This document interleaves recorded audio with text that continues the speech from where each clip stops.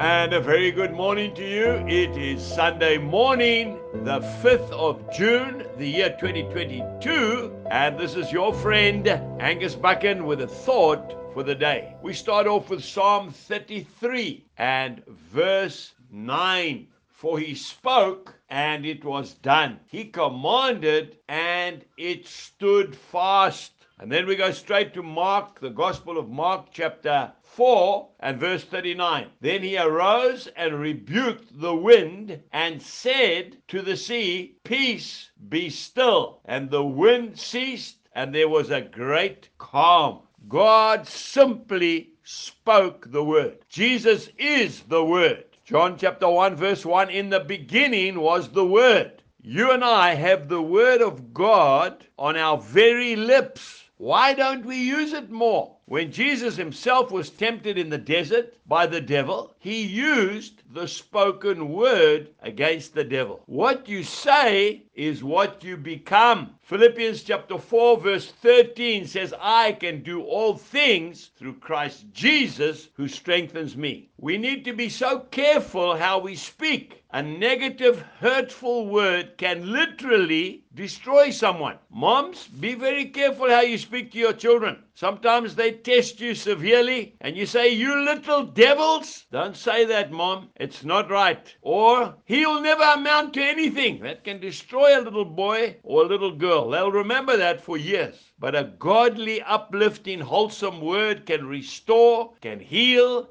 and can build up a person. Like, for example, you're looking very smart today. You know what that does for somebody? Hey? Well, that was a lovely, tasty meal you prepared for us today. Make that phone call today. A kind word sometimes might even save a life. That's right. I didn't think anybody cared for me, but you phoned me at the last minute and it saved my life. I remember that film about Queen Elizabeth when the tragedy took place and Princess Diana was killed in that car crash and the whole nation was mourning. And they were all at the gates of Buckingham Palace, and they were laying down mountains of flowers in memory of the death of Princess Diana. And the Queen was walking along and greeting the people, and the little girl stood out from the crowd with a small little bunch of flowers. You remember? And she took them to the Queen. And the Queen said, thank you so much. And the Queen was going to take them and put them with all the other mountains of flowers. And the little girl said, no, those are for you, ma'am. I think it brought a tear to the Queen's eye. Let's be sensitive today and let's speak life to one another. Jesus bless you and have a wonderful day. Goodbye.